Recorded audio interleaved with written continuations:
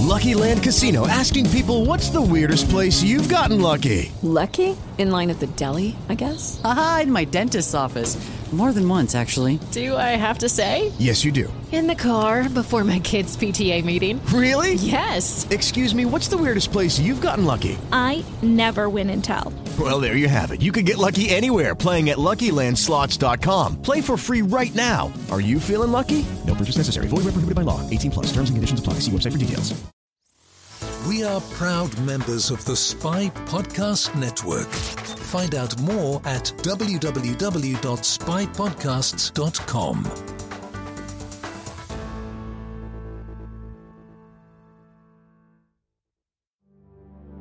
Due to the themes of this podcast, listener discretion is advised. We need you to change two things. This Bin Laden character you have. Bin Laden. You hear what it sounds like? I'm like, no. Bin Laden, Aladdin. It's kind of like Aladdin. And that's really too Disney for us. That's ABC. Can you change the name? I'm like, well, he's a real guy. And they go, well, then what's his Al-Qaeda? You hear what we're saying? It's unpronounceable. Lock your doors, close the blinds, change your passwords. This is Secrets and Spies.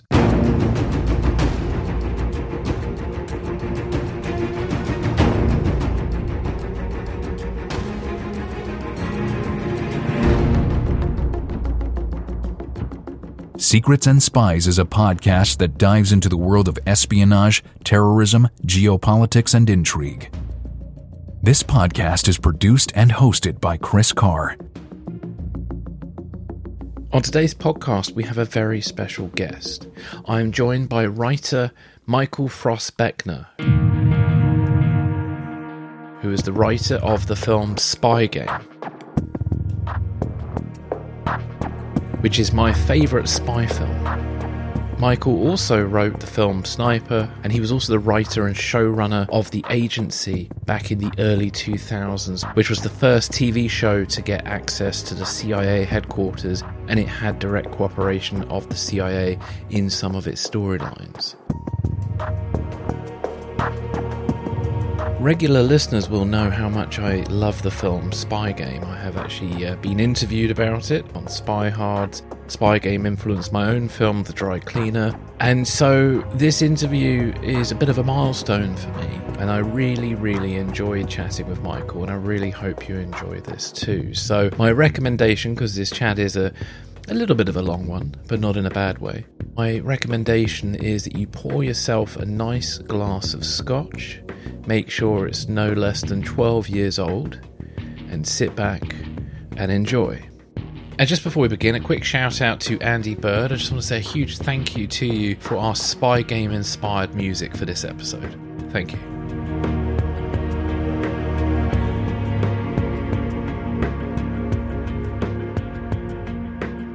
The opinions expressed by guests on Secrets and Spies do not necessarily represent those of the producers and sponsors of this podcast.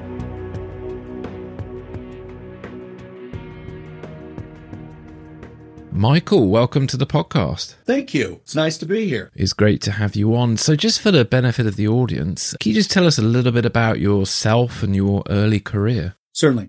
I knew I wanted to be a writer very, very early on in my life. Like I must have been in second grade, and I just knew that's what I was going to do. And I so I stayed in that, but that moved me into the arts and stuff and theater and that sort of thing where I love Shakespeare. And so, I was doing that a lot in high school and stuff. Anyway, I got to the university. I went to USC in Southern California, and they had started an undergraduate novel writing program, which under an author named T.C. Boyle. He's quite famous literary author, and it was a great mentor to have.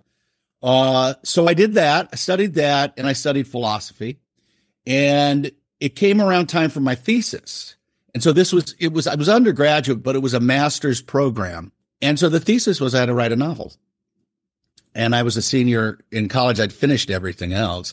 Last thing I wanted to do was write 400 pages, like filling the page.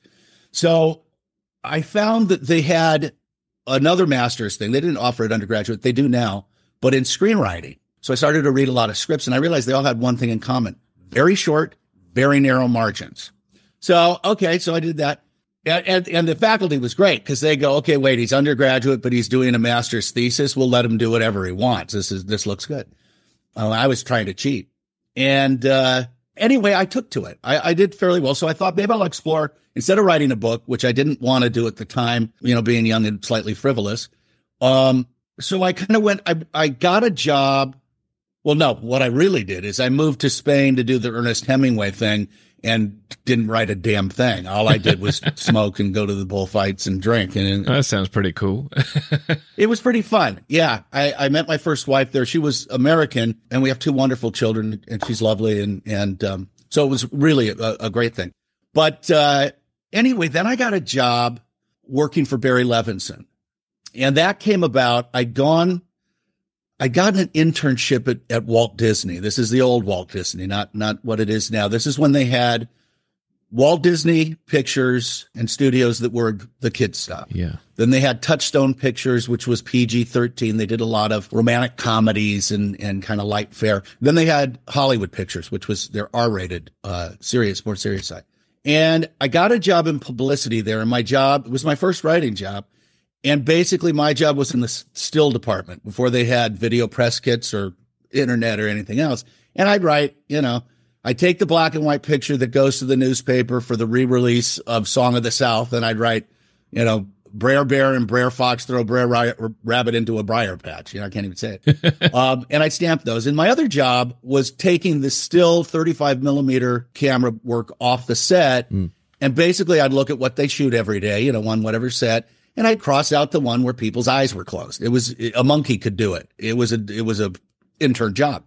Well, I get a call from Barry Levinson's assistant, and a lovely lady named Marie Rowe. And she calls and she says, Michael, Barry just wanted to thank you. You've made his job. He was making a movie called Tin Men with Danny DeVito and Richard Dreyfuss and Barbara Hershey. Oh, I remember that one. Yeah, pretty good movie. Yeah. And she said, you've saved him about 5 hours every night because he'd go through these meticulously.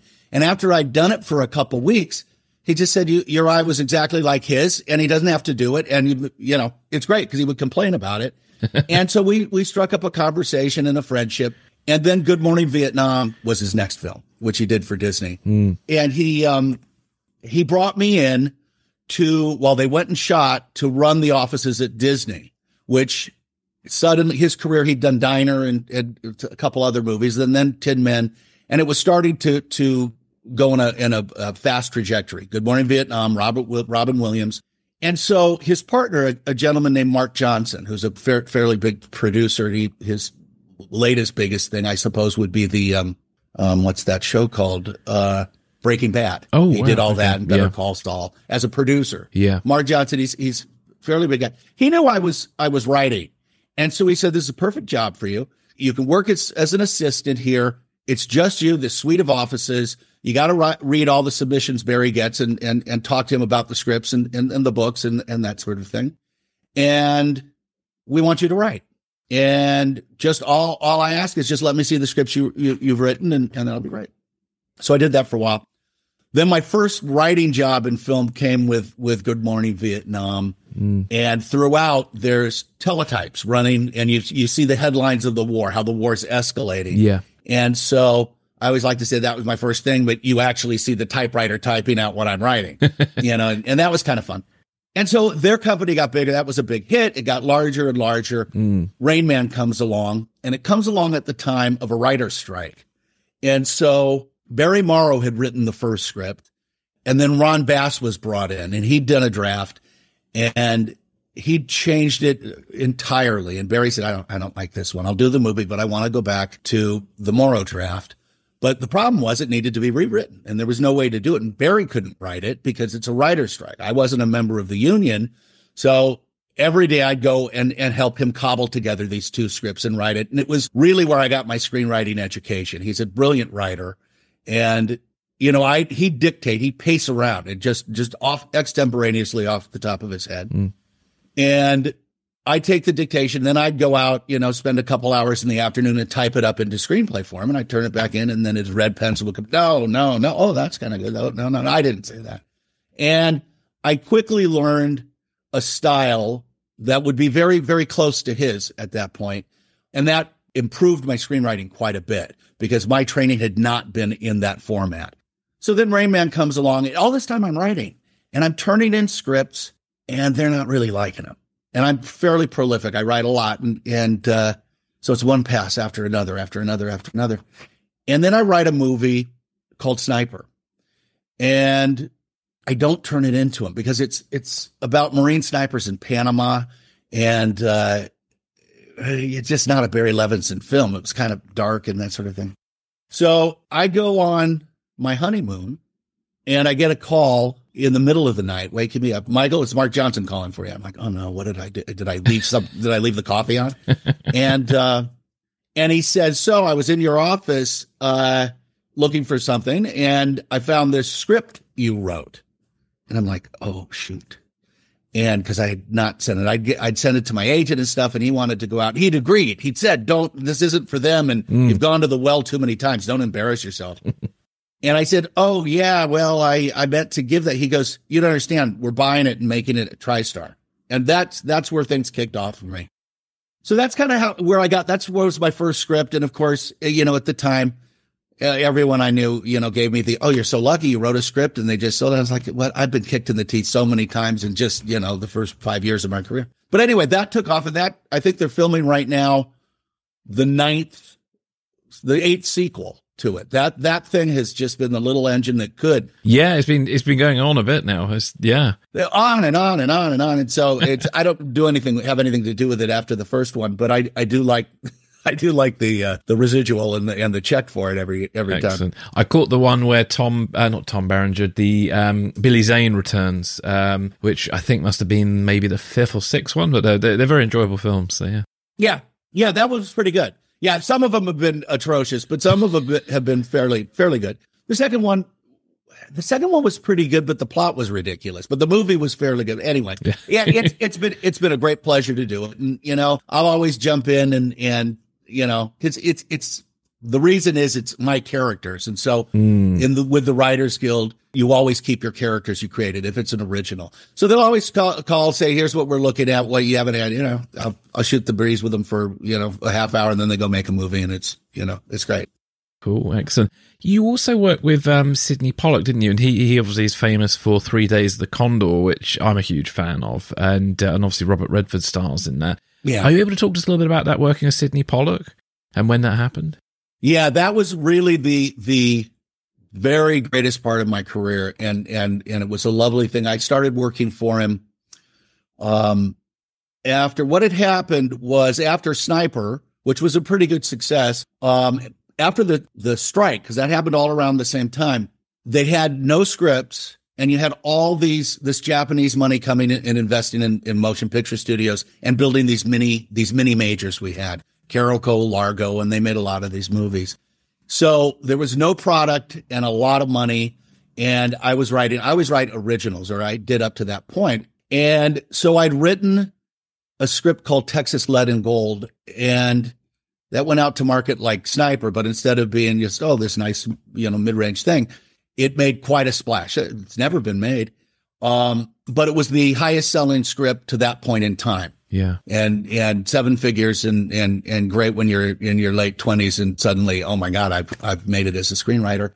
And then I followed that. Then I went back to Disney under contract and I followed that up with a script called Cutthroat Island. And that I doubled my record. And that was to star Michael Douglas, sort of a Romancing the Stone. Oh, yeah. And that one they did make. Gina Davis, it was Michael Douglas and Gina Davis. He had to finish some movie. By the time he finished, she had married Rennie Harlan. Mm-hmm. And he, as a gift, said, I'm going to make this movie. And she, unbeknownst to me and the Writers Guild, rewrote the script. But all she did was switch her character with the Michael Douglas pirate. Okay, yeah. And so she's the pirate and he's kind of the slave girl, which Matthew Modine played. And it didn't really work very well. He dropped out. He was very gracious about it because he could have made a stink. And he just said, the last movie was too strenuous or whatever. He dropped out. They went and made it. My eldest son, for years, he'd get his Guinness Book of World Records at Christmas morning open it up, flip through to the biggest failure of all time and go, Dad, you're still in the Guinness book. It's considered the biggest flop of all time. It was a disaster. Waterworld, didn't that take over in the end? I don't know, but no, it didn't. I wish it would. And there's been some flops recently. I think maybe it's moved out of the top spot. I should call my son and tell him, hey, your dad's not such a failure anymore. So Sons of Four, isn't it? So anyway, I done those. Yeah. And because I was doing these action comedies, I got a lot of work writing those. And so they'd send me Lethal Weapon and they'd say, here's Lethal Weapon 3. Can you punch up the action? We need more action. And I read it. It's jam-packed action. I go, what you're missing, I mean, I'm happy to do it, but it really won't help your script. These characters don't live anymore. They're puppets and they don't have any. Stay away from the characters. Don't write character. You're not a character writer. You write action. So I thought, okay, I'm going to stop this right now. And I'd been working on a novel called Spy Game. Yeah. Because I finally realized that, I was comfortable and I had time to write. And it was my first love was trying to write, prose fiction. And I had another kid on the way. And suddenly I didn't have any money. And screenwriters' careers go up and down with the, you work 1 year, you get a big payday, and then maybe you have a year off, so you got to amortize it across a few years.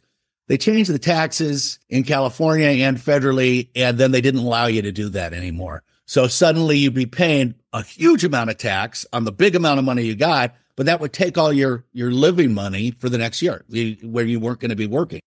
And so I thought, oh, shoot, I've made a colossal mistake. And so I lopped off the ending of that book and wrote it as a screenplay real quick. And I decided, and I did the book because it was all character. It wasn't about action. Don't care about the action. Yeah. It was all about character. And I wanted to show people, stop saying you just write car chases and gunfights. So lopped that off, wrote the script. People liked it, but everyone said, this is, we can't make this. This is terrible in that it's all guys sitting around a table. The two main characters never meet in the present. It's all flashback. That's a no-no. It's all voiceover. Yeah. And so pass. Which is all the stuff I love, by the way, but anyway. Yeah, right. Yeah. And so that, and then a company called Beacon Pictures came involved. They just come off Air Force One.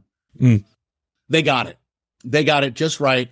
And in the meantime, my agent had been trying to set that one up because I'd envisioned the script as Paul Newman and Robert Redford. And my agent knew Paul Newman, and he loved it. And it was much more like the character in The Verdict. Nathan Muir was heavy drinker, heavy smoker. All his divorces weren't cover wives. They were actual divorces like these people tend to get, some of them. And he said, here's the thing. I'm in every single scene, and my biography over the years, we've trimmed years off it. I'm a lot older than you may think I am. I can't do the full thing. He said, but this would have been perfect for me and Bob. Why don't you convince him? Get it to him, and you guys convince him, and I'll back you up that he should play the role that I would play, the darker role and this thing. And Redford sparked to it. So Beacon comes in. They didn't know about that, but they'd had the same idea of Robert Redford. And so then that coalesced beautifully. It was really great. And then Pitt came in a few years later. It stayed in development for a while. Anyway, that script, like a lot of my work, I've had the great opportunity to work with some of the greatest directors ever. Directors like my work and actors like my work. And a lot of the movies aren't as genre as the studios want. They don't have the gimmicks. They don't, the original stuff that I write. But I tend to get jobs, I tend to get sort of boutique jobs. An actor Eddie Murphy always wanted to do a Western. He calls me and says, I don't want to, make it funny or slightly amusing, but it's not a comedy. It's a Western. I want to do this. And so I'd go work on that, or Harrison Ford would want something. I'd do that. So Sidney Pollack was one of those calls. So Sidney calls me and he says, I'm in a bind. I want to follow up The Firm with The Night Manager. And Robert Towne had written the first adaptation, and he and Sidney didn't see it the same way.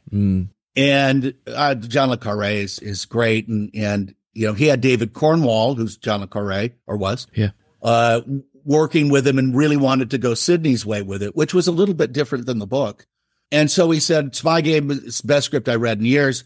come in and have a meeting. And I think that first meeting ended up being probably 4 hours long with me and Sydney. And meetings are typically quite short. That's why I speak so fast. And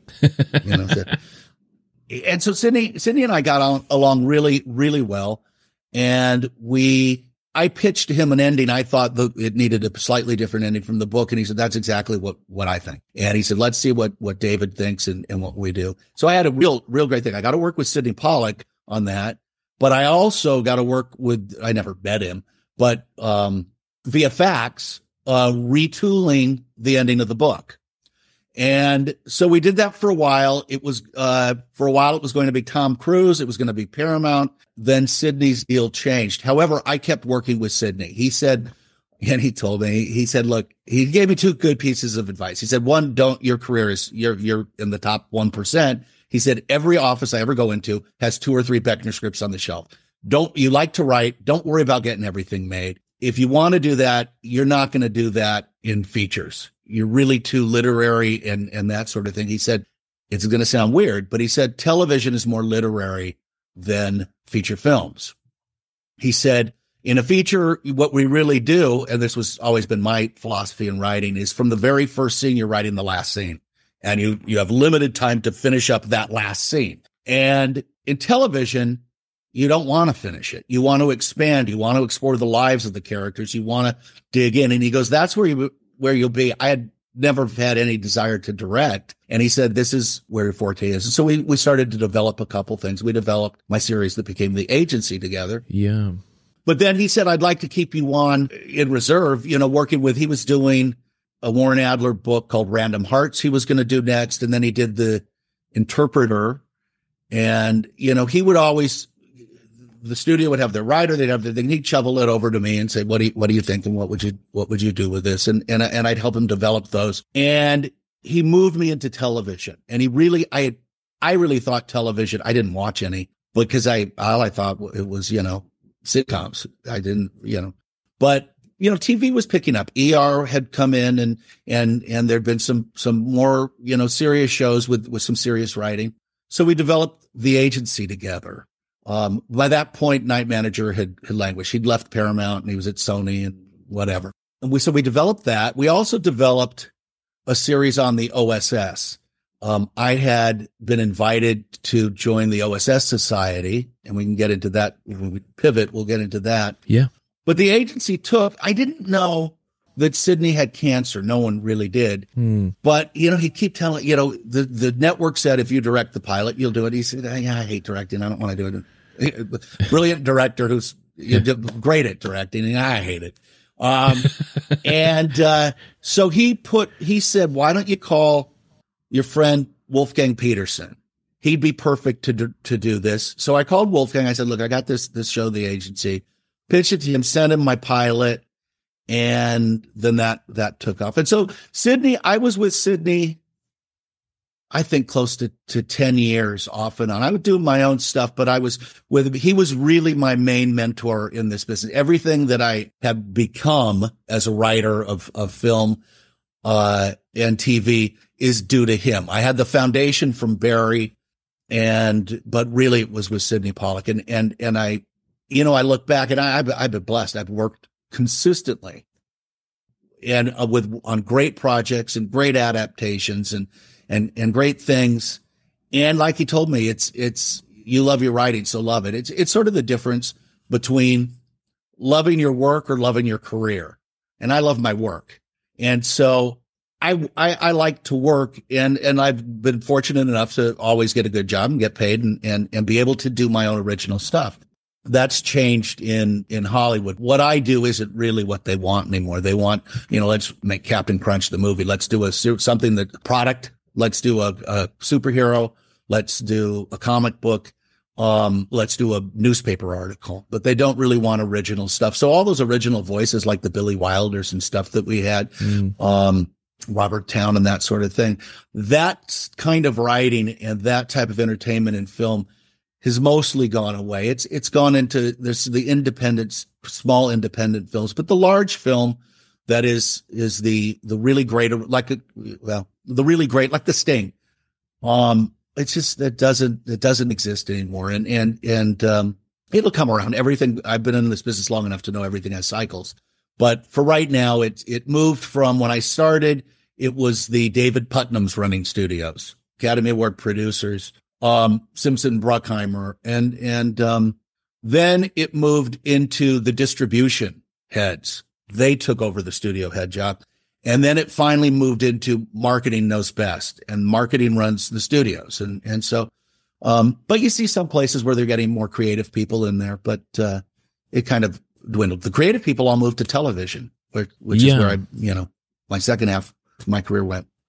Yeah. Well, let's go a bit into, the films I'm familiar with, and obviously your TV shows are all sort of espionage based. We talk about The Agency and Spy Game, which is, my favorite. It is my favorite spy film. Unless somebody makes something better, it's my favorite spy film. So I love it. I think it's a great film.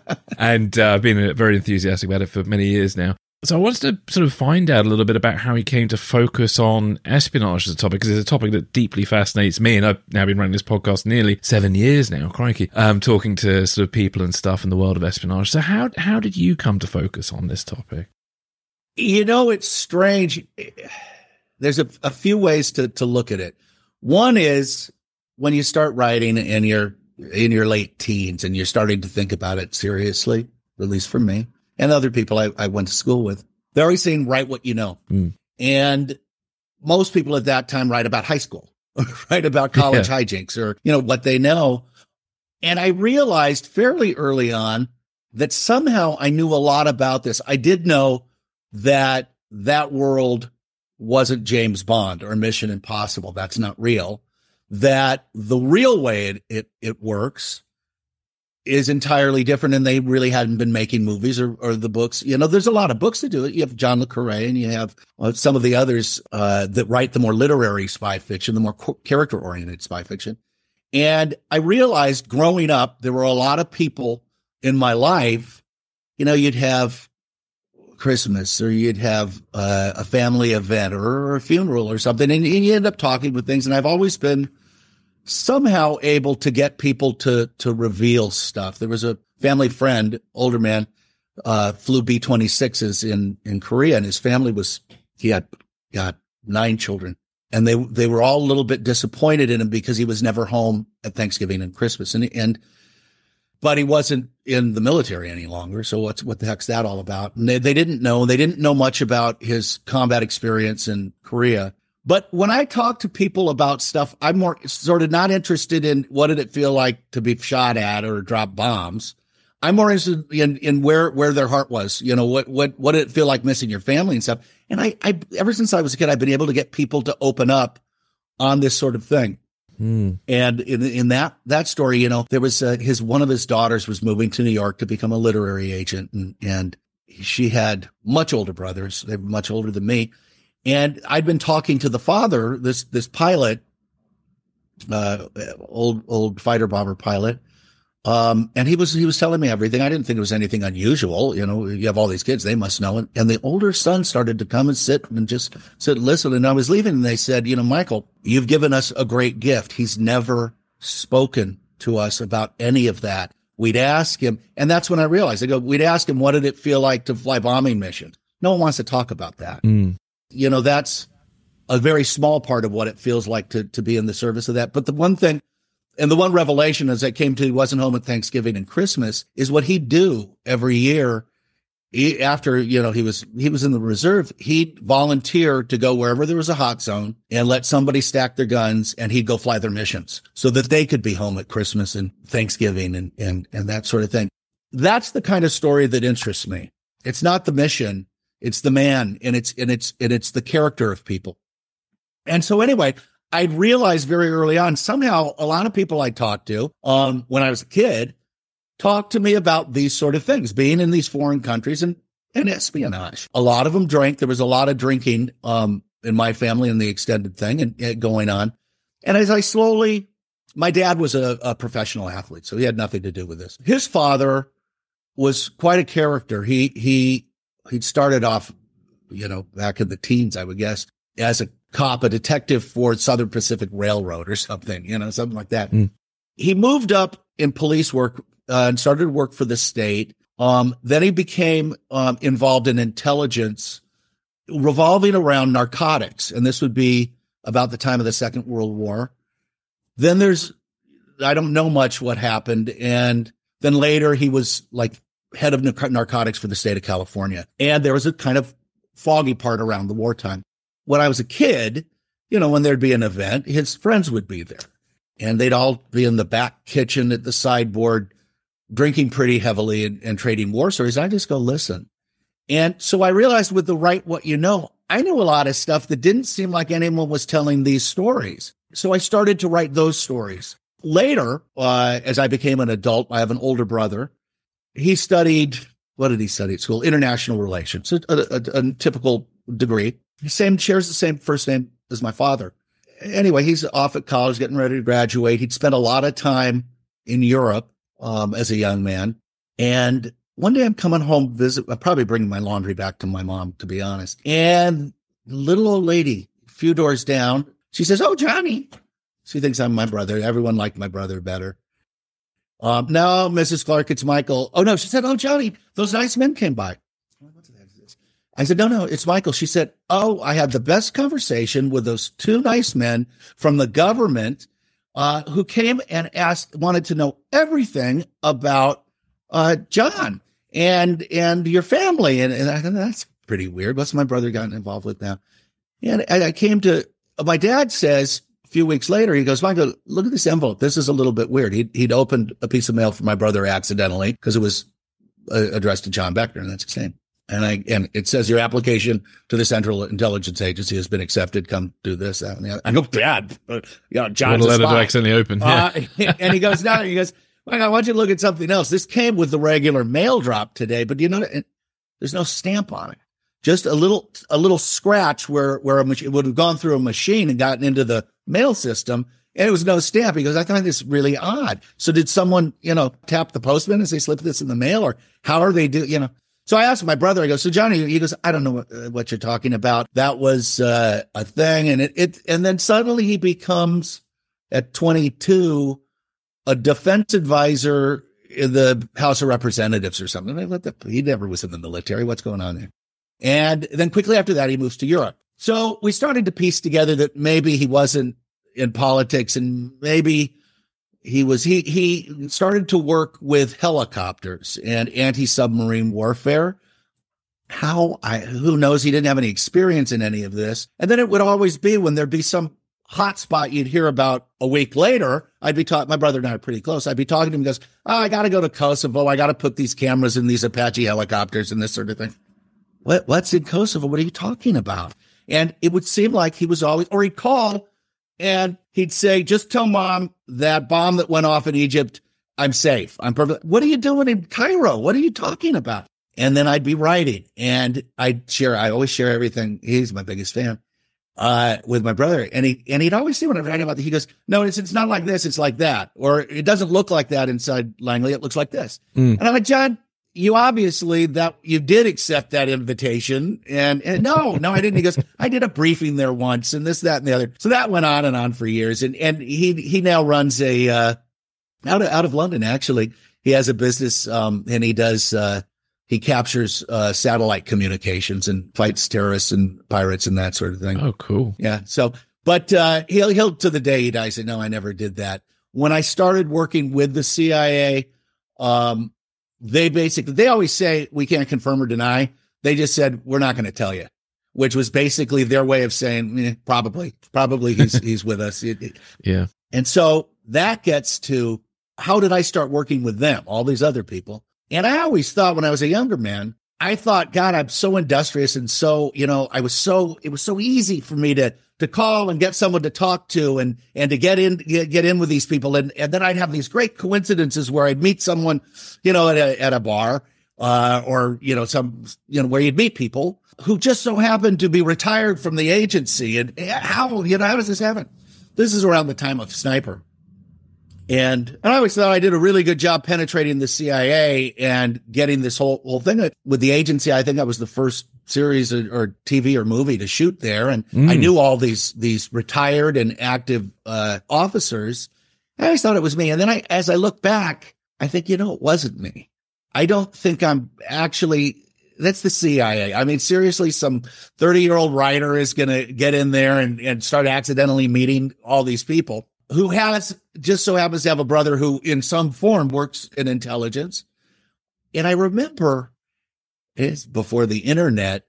So I'd call my brother a lot. He's always lived in Europe, and we talk about stuff. And halfway through, when talking about something I'm writing, if I'm writing, I did a movie for Jerry Bruckheimer. They never made it, but at Disney, about the Mossad air raid on the Osiris reactor in Iran. Oh, they blew up the nuclear facility. Yeah. And that was great. I worked with the Mossad, and I went, and it was right during the Gulf War. It was kind of exciting to go over there and meet the pilots and do this sort of thing. But the film, I did notice in Top Gun, Jerry Bruckheimer's film, this last one, that raid they do is a duplication of that Osiris reactor bombing.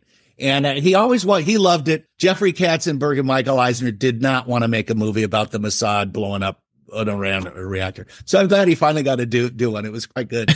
But anyway, a lot of these times you're talking to people, they'd stop and they go, and this is for your movie, right? And yes. And I'm like, well, we're having a conversation. Because, the Echelon computers with the NSA out of Fort Meade pick up all those trigger words. If you use enough of these words, the computer usually just spits them out and just goes, it's just they're talking about nuclear bombs, not a terrorist. But if you talk too much about it, it gets down the chain till it gets to a person, and people with clearance and stuff don't want to be, flagged by a human at the NSA going, why are they talking about this? Anyway, so I spent a lot of time on the phone talking to people about espionage and that sort of thing. One day I get a call, and because this is when it all started, right after this. I get a call and they say, I think this is before caller ID. If there was caller ID, I didn't have it. So I picked up every call. We're from Time Life Books, and we want to offer you a free series of books. And here's the categories. And they listed some, the Wild West, the Third Reich, whatever Time Life, they put out these big books, photo books and stuff.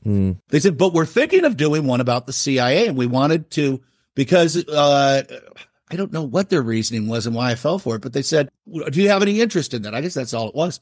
And I said, yeah, I'm a writer, and I tend to write about espionage. And they said, well, we want to just ask you, we're developing it. We'd like to ask you, well, they asked me questions for about, I don't know, an hour and a half. And sort of towards the end, they're asking me, well, are you a patriot? Are you like personal questions that have nothing to do about some book series they're doing. But I never got the free series. I never got anything else. And I kind of put it out of my mind. Years later, I realized that wasn't Time Life calling me. It was stupid. They were vetting me. And because shortly after that, I started to bump into people, and they'd funnel me story ideas, and that I go pitch and sell. And I write these scripts. And so that started to build. Where it really changed for me is I was invited to a lunch with a couple, Tony and Jana Mendez. Tony Mendez, Argo was based on his life. He was the one who rescued. He was chief of disguise. He passed away recently, sadly. Jana followed him as chief of disguise, and we became very close friends, family friends. We'd spend 4th of July, every year at their house, and really became very close. We have children the same age, but they really sort of got me really deeply involved in writing about espionage, and really were there for me at everything. They're offering me so many ideas. And anytime I'd write and stop calling my brother, I started calling them, and they were very encouraging. They'd introduce me to people. And suddenly I just really had gotten deeply immersed in that culture. At the same time, I was invited by the OSS Society to join. And I'm like, well, why? It's for former retired OSS officers and their children, spouses. Well, you seem to know a lot about it. You seem to treat CIA favorably in your writing. Spy Game had not come out, but it was a script that had made it around. And so I started to do stuff with them. That's when I started to develop that OSS story with Sydney. So it just kind of snowballed from there because it was a great source of stuff. They respected or appreciated that what I'd write really was about the people. I wouldn't write John Malkovich in the Line of Fire. Oh, the crazed CIA assassin, or, they're always doing bad thing. It's early on. They told me, they said, here's the thing. And you seem to capture it. there's good and bad people in every organization. There's the people that work and the people, like I said, that follow career. The career people usually are after their own personal gain and power. The people that work are after the job they do, and they have a dedication to that. What we don't do is we don't hire bad guys. We really vet them. We hire the real true patriots, white hat people. But what we like about your writing is you respect that, but you also see intuitively that those kind of people are the people that betray, put on a black hat. And they said, and here's how it works. When you start out, you're given operations or work this is mostly clandestine operations and not intelligence necessarily, though you have that as well. It's white hat stuff. You're never thrown into anything right off the bat that's gray. So you're always looking at an operation from the position of that white hat, and you know where the black hat is, and you know in the middle is a gray hat. And as you progress and you develop more trust with the seventh floor, you're given things that go a little bit closer to that gray hat. And so while they might not be purely white, you know exactly where black is, and you know that gray is sort of the line. That's the Clint Eastwood hat, cowboy hat, you know, the outlaw he always played or whatever. And some people, they'll cross that into where it's dark, past gray.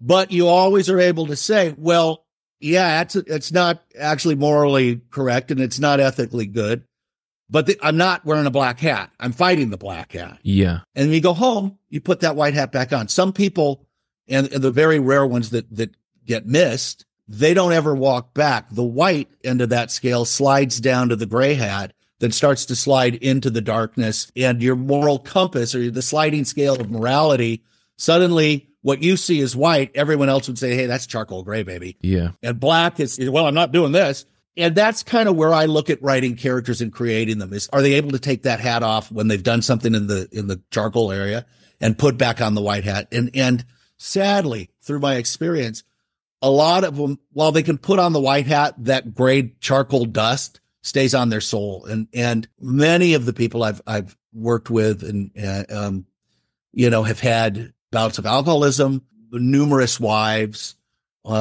disenfranchised from their children. And that's kind of where I came with Nathan Muir. Nathan Muir is modeled after maybe one guy, but it's really the compendium of a lot of the, and there's people that are perfectly normal and socially, they don't have any of those problems, and they do great jobs, and I know them too. Heroic, wonderful people. But I picked the facet of the people that kind of get crushed by it. And Nathan Muir is a character that's kind of been crushed by it, and how you lie to yourself and kind of think, I'm always putting that white hat back on when I go home, but maybe you're not. And that's kind of where that character developed out of, for that movie. And, the interesting thing is the guy he was based on, I spent a lot of time in my youth, in the 70s backpacking in the high Sierras. And at the junior high school I'd gone to, there was a coach there who was a smoke jumper and mountain rescue and that sort of thing. And he was able to put together these trips. I don't think nowadays they'd let you go with a coach for, 3 weeks on the John Muir Trail, but we did that. And, he served in Vietnam, and he had these great stories, and, no phone, no anything up in the high Sierras. Campfire, he'd tell these stories. And I was mesmerized by his storytelling ability. And that's when it crystallized that I bet I can do this. I bet I can write stories and tell stories. And, he'd said that his job in Vietnam, he'd tell these stories. He'd fly in with the medevac helicopters to a hot zone. And, his job would be, he and his team would be to secure perimeter while they loaded the, wounded and dead. And then the helicopters loaded, and all those guys that got off to secure the perimeter, they waved goodbye and they got to hump it out on their own. And he told a lot of these stories. Well, anyway, I didn't see him, after I graduated junior high, I didn't see him for 40 years. And, it just so happened I ran into him a couple weeks ago. I saw this guy, I heard the voice. He's in his 80s. And I go, that's Coach Hensley. And I walk over, and he told me, it was quite interesting. He said, and I told him what I was doing, and he was a big fan of Spy Game and Sniper. And so he was thrilled that I'd done that. And I told him, I said, you kind of inspired me with your stories, because he was Nathan Muir. He had those kinds of stories.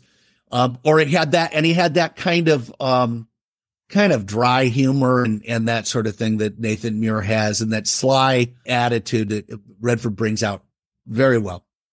Anyway, he said, well, you were kids and I couldn't really tell you what I was. I wasn't exactly doing what I told you. I did do some of that, but I actually was in Laos the whole time. And I worked for the agency. That's why your films I've been attracted to it.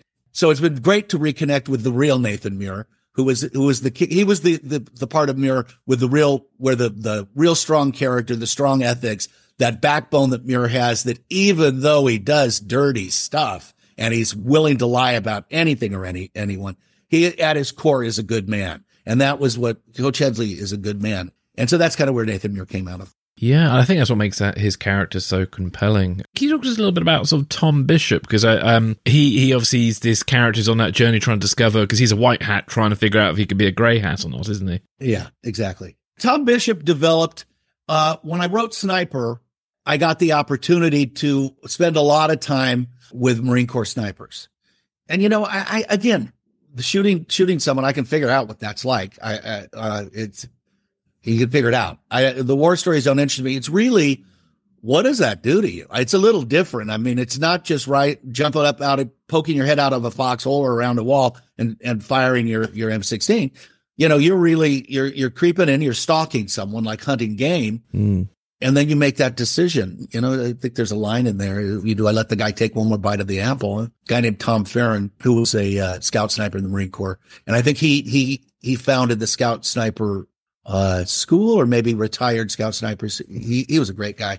He introduced me to all of these Marine snipers, going back to some of the real old timers in the Second World War and Korea and that sort of thing. So anyway, these are all a different breed, and they look at things with a real sort of, it's funny, but a sniper with that pinpoint accuracy, their minds and their character seems to focus that way. They draw deeply into something. They observe and then they pinpoint.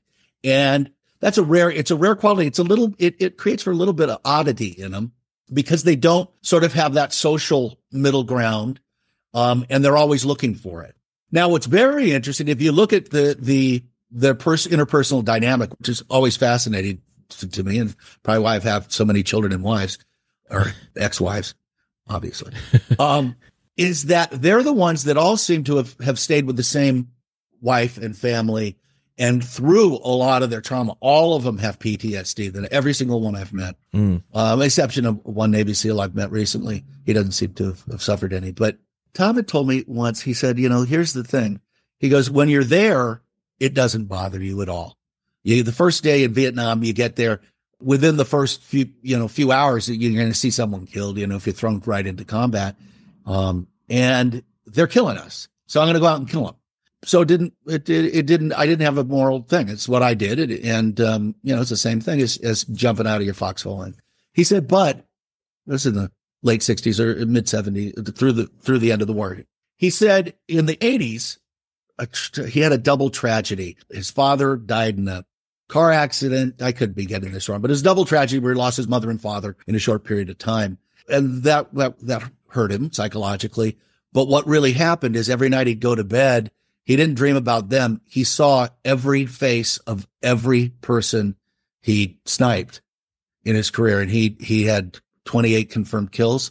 At the moment when they realized that they were going to, just that split second, that only your brain can file away and you actually can't recall it naturally, because death had become something real to him with the death of his parents. And suddenly the death of all those people had some sort of precious value to it. And so that's not in the movie Sniper. And a lot of that other stuff is not in the movie Sniper. But I felt there was a lot more to draw from that character. And especially Nathan Muir operates in the middle real well. He's very good at playing the people on the top and the people on the bottom. He can associate with anyone. He can engage in that up close, up front way in thing. Tom Bishop's the exact opposite. He has a very difficult time engaging in an upfront way, in a close person to person way. He's long distance or pinpoint accuracy. And that pinpoint accuracy thing is, he's the kind of guy morally who doesn't leave he doesn't care about the distance between one thing. If I think this, it's this. If I know this about something, if I believe this, and he doesn't go through that middle ground very well. And so that's where it is. Again, he's a composite of all those snipers that I dealt with. And then other paramilitaries I'd worked with the CIA. And when I say that, I didn't work for, after The Agency came out and after Spy Game was a success, they both came out. Spy Game had been written years before, but they came out in 2001 along with The Agency. There's a lot of, I get mean letters and a lot of stuff on the internet, which was just blossoming, that I was a stooge for the CIA. Maybe I was, now I look back and I think, they kind of used me, but I was happy to be used and I was a patriot and wanted to work, but I did work with them a lot. I was back there every 2 weeks. I'd be in Washington and go into Langley, meeting people, getting stuff. They advised on all my stuff and it became kind of a symbiotic attachment. They are very good at making you feel like you're very special. They give you just enough that it keeps you wanting more. So then 9/11 happened. So I wrote The Agency in maybe May. I finished it May of 2001. And I'd sold that to CBS and with Wolfgang Peterson, and the pilot was quite good. And the series did pretty well for a few years. The reason why is because it was about bin Laden attacking the West, Al-Qaeda attacking the West, and the CIA retooling for a war on terror. And that was in May of 2001. And I remember going into the offices at CBS. They said, we're making your show. You've hit the home run. That's great. We need you to change two things. This bin Laden character you have, bin Laden. You hear what it sounds like? I'm like, no. Bin Laden, Aladdin. It's kind of like Aladdin. And that's really too Disney for us. That's ABC. Can you change the name? I'm like, well, he's a real guy. And they go, well, then what's his Al-Qaeda? You hear what we're saying? It's unpronounceable. There's no such thing. How could he be a real guy? And like, this is all real. And then this is May of 2001. They said, we have a newsroom right down there, CBS News. They've never heard of any of this. So, and I didn't change it. I kept it in there. And then we had a problem because we film it. He attacks the West. Sorry for picking on England, but I thought his attack would come in Great Britain. I didn't think they could penetrate the U.S. So the Agency pilot was, he attacks Great Britain. It's the same thing as 9/11, but it was in Great Britain. And it was to air on September 21st. Well, 9/11 happens. And suddenly Les Moon visits CBS, says, should we do this? And he and Wolfgang Peterson said, no, we can't show it. I said, this is absolutely what the country needs. Our guys do win the day. There is an attack, but we win and it gives hope. Yeah. It's like going and watching, They Were Expendable or something in the Second World War or Baton or something. You kind of need those movies, but we held it back. We went with a different one for the pilot. But the one thing I look back on is, what the hell was the CIA doing with me and letting us film there? George Tenet wanted to be an extra in the background, which he was in one of the scenes. It is. And then we were having CBS and the CIA. They have their big theater there is called the Dome. It looks like the Cinerama Dome in Hollywood and Vine, and it looks like that, but it's in miniature. And we were having our premiere there.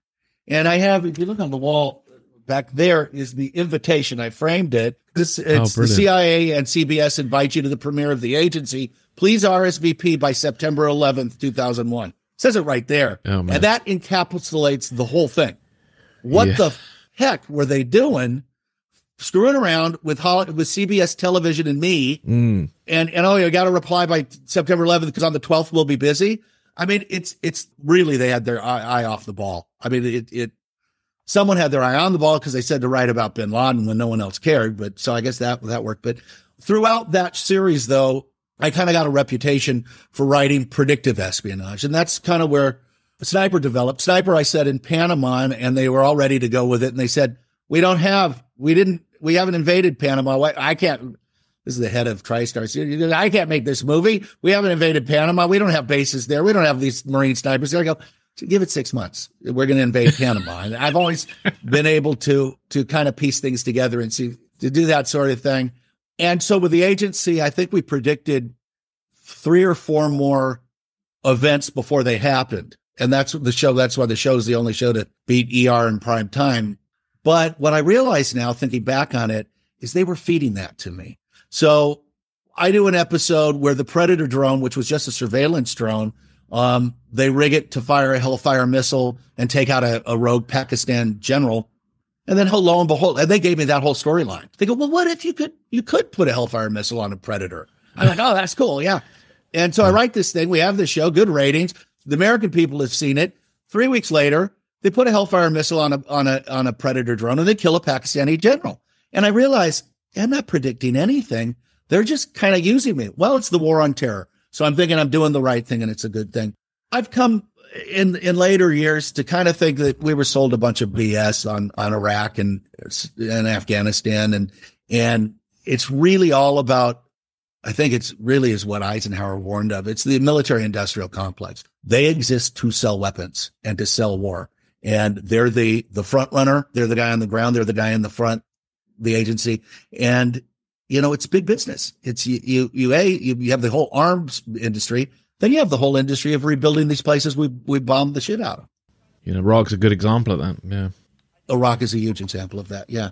And so I now look at things a little bit differently than I did 20 years ago, where the officers and the people, they're usually white hat people. They do some cruddy stuff sometimes or asked to do it, but they weigh the value and they do hopefully the right thing. But I think that the political organization, and the whole thing maybe isn't all about democracy and peace and freedom. I think maybe there's a lot of other layers that are about politics and power and money. And so my characters in Spy, and maybe I was already thinking that a little bit, when I first created Nathan Muir, that what we went to fight the Cold War over, and it was a good deal. It was Cold War. It wasn't Iraq. It wasn't Afghanistan. But we had some proxy wars in the middle of it, but we managed not to let Russia invade Ukraine back then. They had Ukraine, but invade Poland or West Germany. And anyway, I think maybe what the Cold War, the reasons they fought for and the way they fought is a lot different from what they do now. And maybe in South America and Central America, or just to say Latin American sphere, they've always done it the way they do now. But Europe and the first world sort of had a different way of doing things. And now I think it's sort of the way Latin America is handled. To me, I haven't talked to anyone. No one's told me that. And I could possibly or entirely be wrong, but I do think it's changed. And so that's where Spy Game, I saw that then. And that's who Nathan Muir was. Nathan Muir was that dinosaur who kind of saw the old way of doing things. And yeah, we did dirty stuff. And he has that nice scene about, it's about trading baseball cards and this isn't the game. And he said, that's exactly what this is. And it's a deadly game. That's kind of who he is and how that developed with him. And Tom Bishop ultimately is right. And now that I've been exploring these characters in a series of novels, Nathan Muir is allowed to come around, later and realize that rooftop where he made that really compelling speech, he was completely wrong. He was completely wrong. We do just trade lives and we do that sort of thing. Yeah. Are there any thoughts you want to share on the origins of Harry Duncan, Charles Harker, or anybody like that? Well, I think Harry Duncan is a great character because he's like a lot of the guys that were my friends of my grandfather. Really, they're in it for the mission. They love their work, but they don't want to make any waves. It's where most people get to. They operate in the field, then they get into the running operations because they're good at it, and they run officers and agents and assets. Could be Nathan Muir, but doesn't want to take any risks.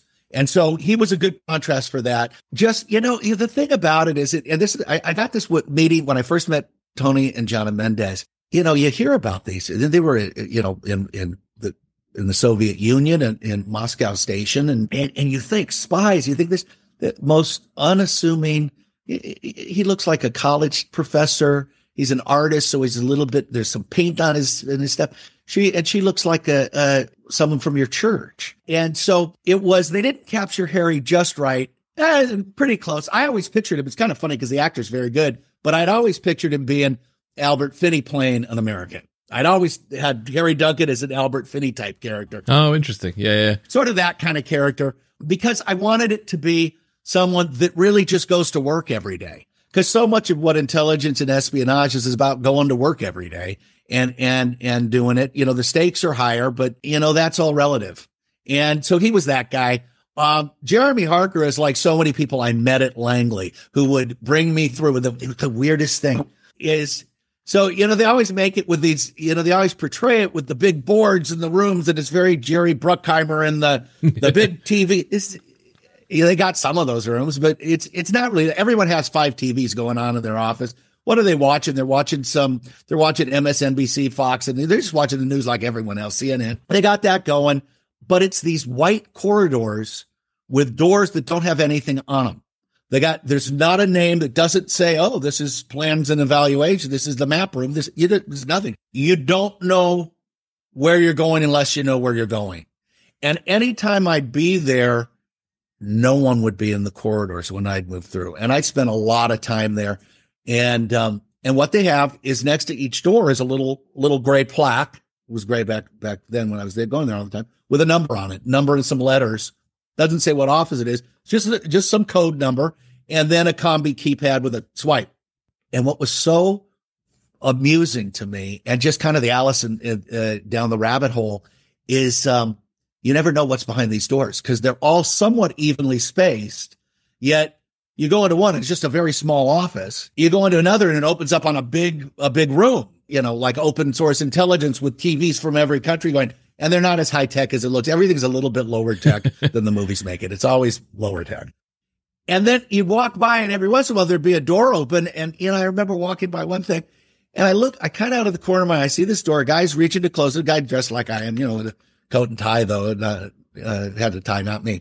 But, he goes to shut the door, and then standing in the room, looking at something on a big layout table is a guy in a uniform. I have no idea what country it was. And he's got this guy looks up with this beard and stuff, and the door closes. It's really quite fun. And so I've always tried to write it, and in my books, as well as trying to get that sort of feeling. If you're not supposed to be somewhere, you shouldn't be there. Then the other thing is, you want to have lunch, you go down to the food court, and they got a Sbarro and a Burger King and Carl's Jr. And then all the people in those uniforms, they'll have clearance.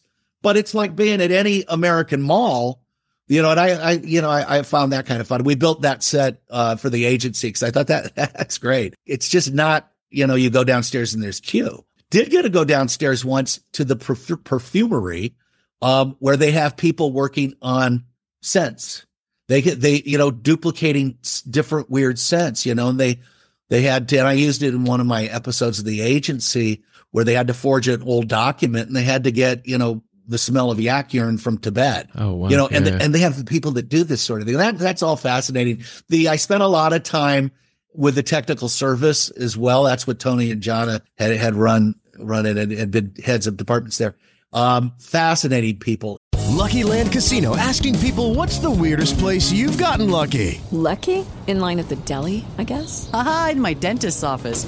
More than once, actually. Do I have to say? Yes, you do. In the car before my kids' PTA meeting. Really? Yes. Excuse me, what's the weirdest place you've gotten lucky? I never win and tell. Well, there you have it. You can get lucky anywhere, playing at LuckyLandSlots.com. Play for free right now. Are you feeling lucky? No purchase necessary. Void where prohibited by law. 18 plus. Terms and conditions apply. See website for details.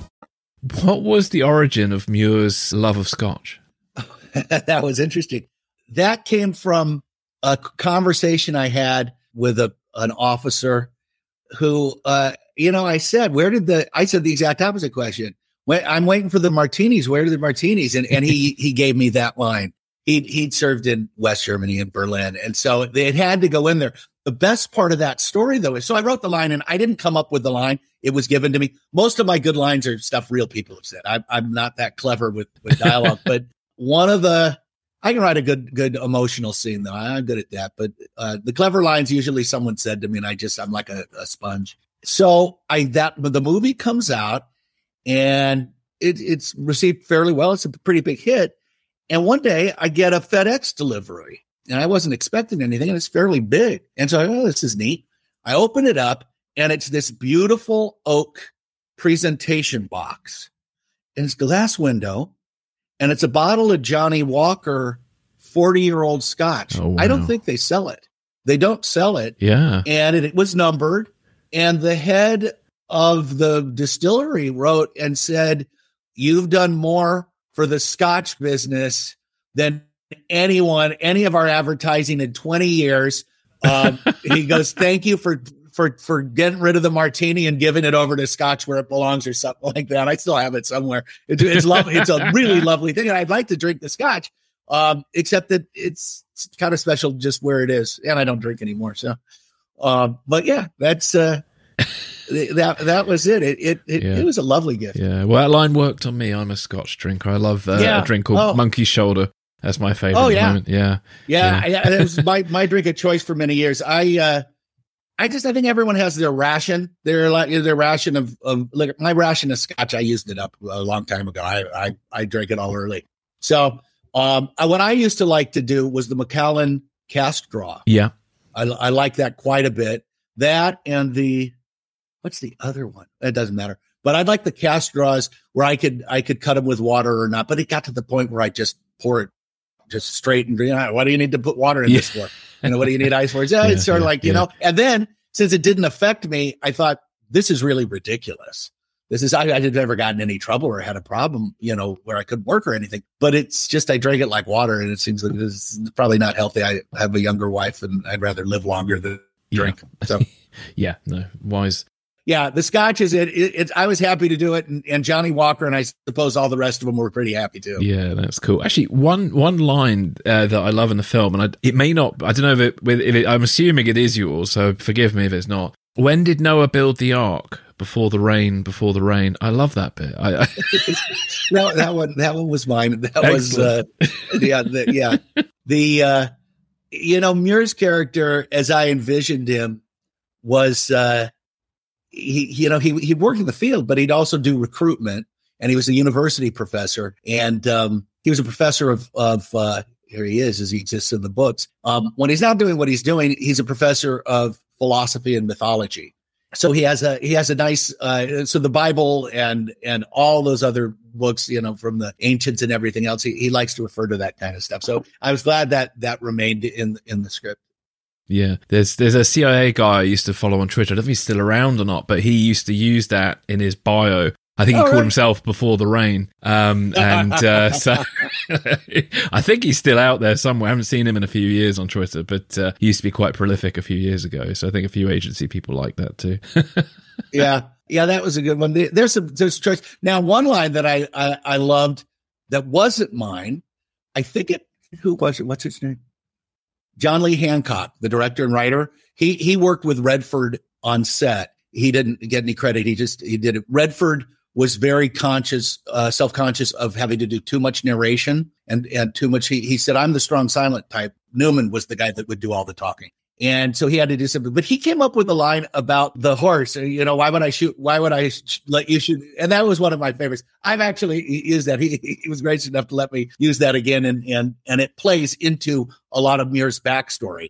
Exactly where was that farm? What's the story of the horse and that sort of thing. But that was one. But I was very fortunate because it went astray. That script went astray, and Redford continued to have faith in it, but Beacon ended up bringing in a Dutch film director, a young guy who'd won a couple Academy Awards for short film and then for foreign film. And he saw himself as the next Orson Welles. He had the attitude of Orson Welles as well. And I don't think he works anymore, at least in Hollywood. And he didn't do Spy Game. But he said, I had a meeting with him, and he said, "Well, you got this all wrong. You got everything. This isn't how spies operate." He said, "I read this book, and this book, and I didn't have the heart to tell him." I said, "Those are put out by the Office of Information for people to think that's how spies work. The CIA, it's not immune to telling you what to think about them." And I go, "That's not, whatever, you do it." And he made it into a sort of a two-man play that took place in a Warsaw apartment with a pinhole camera spying on a Polish general. That's what it became. And it was that movie for 2 or 3 years, maybe longer. And so I was out. And then one day, Tony Scott called me and said, "Michael, I'm doing your film with Brad Pitt to play with Redford." And I'm like, "Tony, that's great." And I knew Tony a little bit, but I pitched a lot and tried to, for a number of years, Ridley Scott and I tried to get a project off the ground and about Stanley and the Eamon Pasha and the great explorer Stanley. And we didn't get it off the ground, but I knew Tony and I was very happy that he called me, but Tony, it's not the script I wrote. I'm glad you like that script and are going to do it. And I can't wait to see it, but it's not mine. You don't understand. The only way that Redford and I were going to do this is to go back to your original. And that's what they did. And except for John Lee coming on set, it was pretty much that. And that mostly it involved trimming my script. We took out the Lebanon stuff was about the Marine Corps barracks bombing. And all of it, what I wanted to do was use all actual operations that I'd heard about from a different angle that maybe people knew. And so everything in there is based on that sort of thing. But they winnowed that down to that. Let's not do the whole Green Beach and all that. There was a whole section in Grenada. And it really went what I wanted to do, because I wasn't all that interested in doing a running guy in the field running around with a gun. I did years. And go see James Bond. Those are fun. I wanted to look at how these people feel and what makes them tick. And so the Cold War seemed to be on the wane. When I wrote Spy Game, the War on Terror hadn't begun. But terrorism was creeping up. So that's why you get to Lebanon. And what I wanted to do was look at real classic things. Cyprus was the partitioning of Cyprus was another thing I was fascinated by. So all this stuff was in, all these episodes were in, and then Rosewood, the fall of the Berlin Wall. That was really a big deal in the script. So it needed to be trimmed down. It would have been a 2.5 hour movie if we used all of it. They did take out the books we'll get into in a second, but it does reappear. I guess it is in the prequel, really sort of between the airfield in Lebanon in the film, Brad Pitt and I'm done, and China. They do meet again. They do have a confrontation, and that gets into Brad Pitt's personal life, and I won't give it away because it's in the book. But his relationship with Elizabeth Hadley, it's something much bigger than Muir ever suspected in Lebanon, and his reason for having her kidnapped is entirely different than they left out her whole story in film. So anyway, it was to take those episodes of the Cold War, look at it from a different angle, and try and track what that does to the spirit of a man. It was about, if you're sanctioned in your life to be deceitful, everything your job is to be a liar, and it's to be everything to everyone. You're out recruiting, you become Bishop's father if he needs a father. And you do that. You sell people their version of Disneyland. That's what they told me. We offer them Disney. What's their Disneyland? We give it to them, and we make them feel special. Yeah. But a lot of them, just like taking the hat off, a lot of them don't know how to take the masks off, and they're sanctioned to deceit. And it's hard to separate that when you get home, and it's hard to find out. Looking in the mirror, you see all those other people that you play, but you start to lose focus on that person that you are. And so I wanted to see how the events of the Cold War, because Muir tracks the whole thing. His career spans the whole Cold War until you get to the War on Terror. How that develops and how his character, his actual humanity changes, and how his relationship with Tom Bishop actually brings him to the final, it's that long range of the bullet. He finally gets to be the Bishop. Muir himself sets himself up as the target to take Bishop out. He becomes the target to the CIA. Parker is those guys you meet that glad hand you through the corridors, and he's a career guy. It's what moves my career up is what I'm going to do. That's policy, and I got to say what policy is. I knew a lot of guys like that at the CIA, and anyway. But I think most people have somebody like that in their job. That's one of the interesting, very relatable things about the film too, is there are characters like that. Obviously not quite that level, but in any office, there's somebody like all those people, and I think that's what's so great. Yeah, they're regular people. Yeah, that's the thing about it, is they're no different than us. It's just they do a very unique job. And again, a lot of it isn't you don't have a whole career filled with gunfights and chases and everything else. You have a career of, let's say it spans 25 years. And what amount of that time is actually doing that big thing? It happens to you once. You build composites into characters and stuff to give it more action and drama. Of course, yeah. Were you happy with the film? I was happy with the film. Yeah, I felt that in trimming, they didn't service Tom and Elizabeth and Muir's real perspective about why he is so against that. I felt that was a little short because I wanted to really see what makes their heart tick, what makes these guys. And I didn't like the Redford spent a lot of time saying, I don't drink, I don't smoke, I can't be divorced. I have a reputation and a persona to do. And luckily it wasn't my job. That's why I'm never going to be a director and never chose to coax him into going a little bit with it. He didn't want to do that. And, Bob Redford, when I knew him personally, which would be around the time of A River Runs Through It, he would smoke one cigarette to the next. But I can't smoke in the film. No. I can't smoke in the film. So the thing with the cigarettes works real well, except he's not a smoker. So why would anyone buy that he left his cigarette? Bob, you don't smoke. Or Nathan, you don't smoke. But, it's little details. It's little details. But what's kind of fun is when I sold it, because no one had bought the film, no one had bought the script. When Beacon purchased that screenplay, they didn't want to pay huge 7 figures like all my originals used to go for. They wanted to get it at a good price, and I couldn't say no because no one was bidding against it. No one was bidding against it. And they could offer me whatever they wanted. I'm picturing that Baywatch scene as you're telling me this because he's exactly.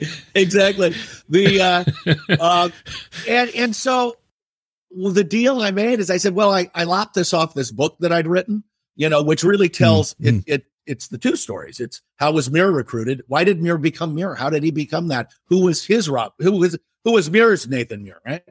And then it's him recruiting Bishop. So it's a story of, in a sense, 2 fathers and 1 son, or 2 fathers, 2 sons, kind of like that. And so they said, well, the book wasn't published. And I'd never sent it to a publisher because I was running out of money. I had to write the script. And so they said, tell you what, you just keep it. Great. Perfect. And that was, so now with streaming, they're rebooting everything. Universal comes along and hey, what about Spy Game? Let's pull it out of the vault. They call Beacon, and Beacon goes, you got to call Beckner. We're only allowed to do, if we did a sequel, we can't even do that. We're only allowed to reshoot the original script. That's all we own. And so now the great thing is I'm great friends with those people. And so I'm like, let's do this together. And so we're developing a series. It's based on the book. So the 3 novels, there's Muir's Gambit, Bishop's Endgame, and Aiken and Check. And they're a plug here. They're available on Amazon and Barnes & Noble or anywhere else online and in bookstores. Muir's Gambit is that first part. It's really the juice. It goes right up. It takes place 48 hours before the events of the film. So you don't need to have ever seen the film to enjoy the book. But it's the same dramatic structure as Spy Game. Is Nathan Muir is being interrogated by a character named Russell Aiken. He had a larger part in the film. He only has 1 line, I think, in the movie. The character is just a special extra. So Russell Aiken, he was the guy that Muir recruited before Tom Bishop. And for some reason, Muir felt he'd be better in the general counsel's office as an attorney, as a lawyer for the CIA, rather than in the field. All he wanted to be like he's recruited out of college. He wants to be a spy. He wants to be in the field. So he's hugely jealous of Tom Bishop. And he sent in, when Nathan Muir's mentor, retired CIA officer Charlie March, who's a legend, is assassinated. His boat blows up. I'm not giving anything away. That's page 1. His last words are about Nathan Muir. And so the CIA is like, shoot, the FBI is going to, the guy's written a bestseller about the CIA where everyone's going to know, and they're going to come to you, and you've got too many secrets. We got to shut you up. And so they send the lawyer out to do it, who's got an axe to grind against Nathan Muir anyway. So Nathan Muir has to go, well, because they want to know, did you kill him? And why would you have killed him? He's like, I didn't kill him, and I'm going to explain to you how I didn't. And so it goes back to his relationship when Nathan Muir is recruited during the Korean War. And so it's the same sort of structure as Spy Game, but it follows the first half of the Cold War all the way into the fall of the Berlin Wall. Goes through Angola, I'd get my Cyprus back in there, and the Congo, the assassination of Patrice Lumumba. And really, it tracks that story. It takes us up to Spy Game, and it will change the way you ever view Spy Game again, because when you finish that book, you go, oh, what I thought I was watching wasn't what I'm watching at all. It really fundamentally changes the movie Spy Game. Then the second book, Bishop's Endgame, takes place 10 years after the Redford leaves Langley. The scene they cut out, and this was my biggest disappointment, that scene I was telling you about where they have a confrontation again, where Tom Bishop tells Nathan Muir, if I ever find out that you did this to Elizabeth, I'm going to kill you. The next time I see you, I will kill you. And that was sort of pivotal for the drama, because it changes the way. Then you're going, why the hell is he rescuing this guy? Because he did do it, and he is going to kill. Bishop's going to come kill him. So it's 10 years later, and they've avoided that, and they've avoided each other. Muir's retired and gets away with all his hanky-panky and Operation Dinner Out, yeah. Yeah, Dinner Out. And Tom Bishop is the second book. He's in Kosovo, and he's gone rogue. No one knows where he is. But it takes place at a time where the advent of Al Qaeda is coming, and where you're having this fundamentalist radical Islam developing. Where it's going to develop. It's going to develop in those Muslim countries in Southeast Asia, with obviously the Middle East and the rest of what would you call that, Central Europe, or the Baltic area and all that stuff. And that's sort of starting to grow. And so that takes place right after or right around the time of the Al Qaeda summit in Kuala Lumpur, where basically they decide that they're going to go forward with, they're going to bomb the USS Cole, and they're going to come up with something a lot bigger and attack the U.S. With 9/11. So that follows that, and the pivot from the Cold War into the War on Terror. And then the third book follows directly after that with Russell Aiken, who he's the narrator of all the books. He's telling their stories and his own, where he's defected to Cuba. He's kind of a hapless guy. He thinks a lot more. He thinks he's owed, and he's not. And Muir loves him like a son, and he doesn't really see it. And Muir tolerates that. He's a bizarre guy. He's kind of funny, and he has a very skewed perception of things. Gets a lot of stuff wrong that leads him into sort of maybe creating worse situations for himself than he needs to. And so it follows him to Cuba, where he's kind of backed into a corner where he needs to defect to Cuba in order to save the woman that he loves, who's a Cuban-American CIA officer. But knowing that in doing that, he's never going to see her again. But each book follows really Tom Bishop and Nathan Muir.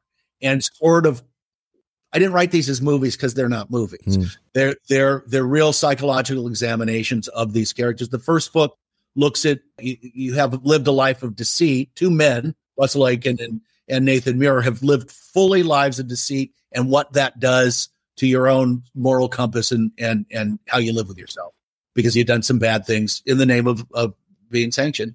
The second one, okay, someone who's lived a life of lies. How do these characters, Bishop, Muir, and Aiken, how do they perceive their own identity? What's my identity? If I've spent all my time being someone else, isn't that who I am? I mean, you have your driver's license and your birth certificate, but appearance is reality. Rather than appearance versus reality, you've lived the appearance. That is your reality. Yeah. And how you square that with yourself, how you square sort of what is my identity? Is it this person inside me that I know that I am, or is it the person that I have been and lived? And then the final one is how a life of lies and fraudulent identity affect the transfer of information.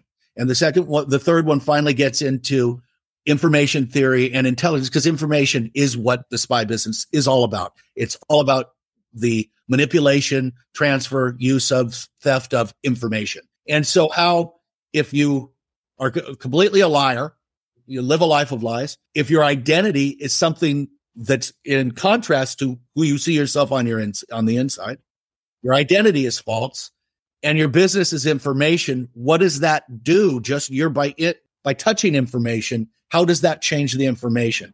So the third one gets into a little bit into quantum physics and philosophy. but they're kind of funny too. They're a little bit sarcastic. Russell Aiken's kind of a delightful narrator. You laugh at him pretty much the whole time, but he's an earnest, good guy deep down. He's just his own worst enemy, and he makes some problems for himself and all the rest of them. Excellent. And so those come out in September. I'm very happy with them. The reviews are starting to come in, and they're all excellent. And I'm even more happy that Beacon, they'd had Mirror's Gambit because that's what they bought or didn't buy, but that's what they knew was from Spy Game. And they're reading the others. And so they're basing this new series, 3 seasons, or maybe it'll be 4 as we've talked now, on these 3 books. And so that's kind of where it's all going. So these are sort of tie-in. The television series will sort of take out most of the philosophy and science and, study of consciousness, if you will, and just pretty much follow plot and character. But because it's all based in character, they'll be more like Spy Game than like Jack Reacher or some such thing, or even the Tom Clancy, Jack Ryan. It's not running in guns. It's more the psychological and spiritual nature of espionage. I think we've covered a lot there, but is there anything else you wanted to talk about or wanted to add before we do wrap up today? What else? I got a few more books coming out. Yeah.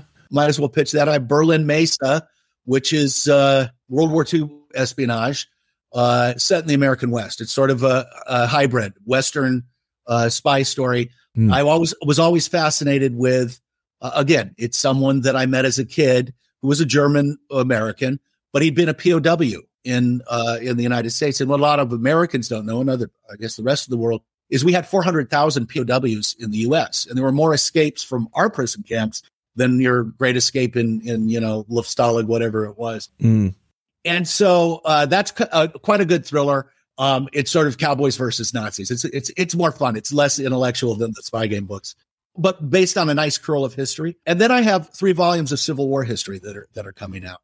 That's my other passion. Yeah. It started, this was very strange. I wanted to write a 2-man play about Ulysses S. Grant, Robert E. Lee, and the 4 times they met during the course of their life. Most people think it's 2, the surrender and the day after, but they met in the Mexican War, and they met a few weeks before Robert E. Lee died at the White House.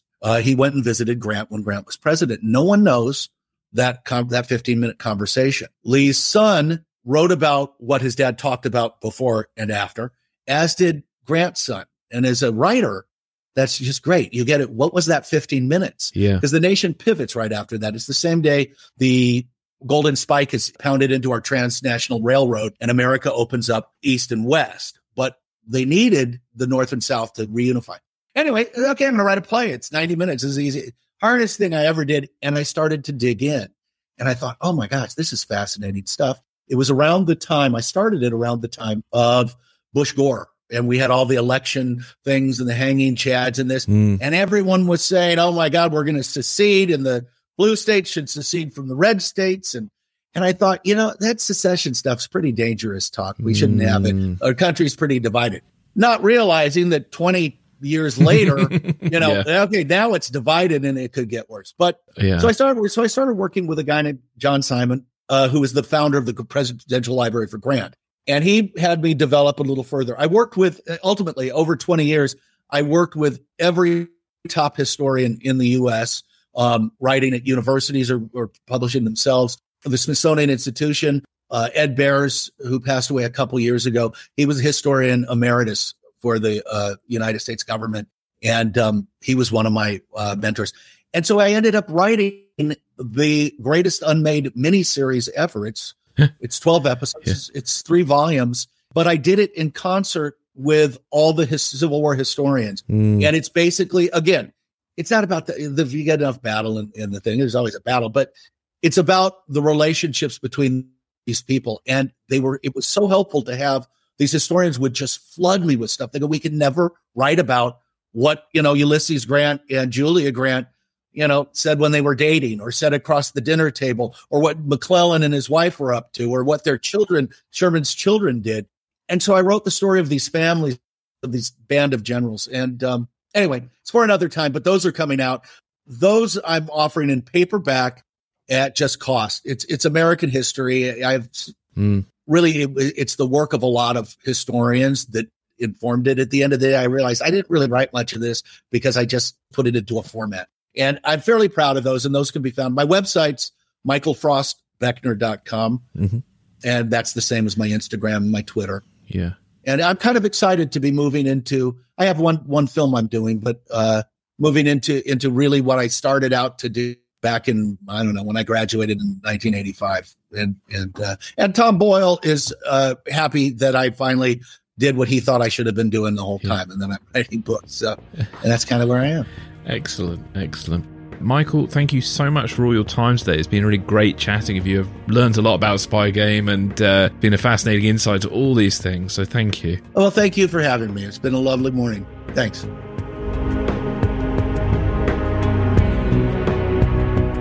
Thanks for listening. This is Secrets and Spies.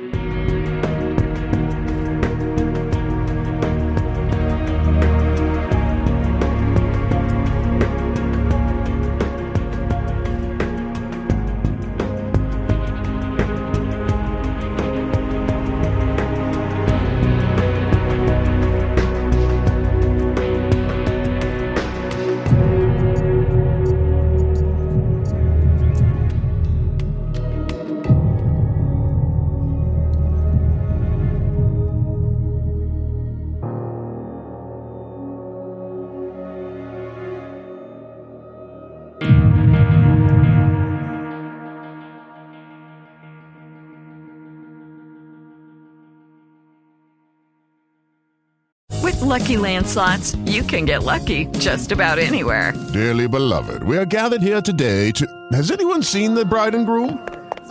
Sorry, we're here. We were getting lucky in the limo and we lost track of time. No, Lucky Land Casino, with cash prizes that add up quicker than a guest registry. In that case, I pronounce you lucky. Play for free at LuckyLandSlots.com. Daily bonuses are waiting. No purchase necessary. Void where prohibited by law. 18+. Terms and conditions apply. See website for details. With the Lucky Land Slots, you can get lucky just about anywhere. This is your captain speaking. We've got clear runway and the weather's fine, but we're just going to circle up here a while and get lucky. No, nothing like that. It's just these cash prizes add up quick. So I suggest you sit back, keep your tray table upright, and start getting lucky. Play for free at LuckyLandSlots.com. Are you feeling lucky? No purchase necessary. Void where prohibited by law. 18+ terms and conditions apply. See website for details. A new year full of surprises. But one thing is always predictable. Postage costs go up. Stamps.com gives you crazy discounts of up to 89% off USPS and UPS services. So when postage goes up, your business will barely notice the change. Stamps.com is like your own personal post office, wherever you are. You can even take orders on the go with the mobile app. No lines, no traffic, no waiting. Schedule package pickups, automatically find the cheapest and fastest shipping options, and seamlessly connect with every major marketplace and shopping cart. There's even a supply store where you can stock up on mailing supplies, labels, even printers. Stamps.com has been indispensable for over 1 million businesses just like yours. All you need is a computer or phone and printer. Take a chunk out of your mailing and shipping costs this year with Stamps.com. Sign up with promo code PROGRAM for a special offer that includes a 4-week trial, plus free postage and free digital scale. No long-term commitments or contracts. That's Stamps.com, code PROGRAM.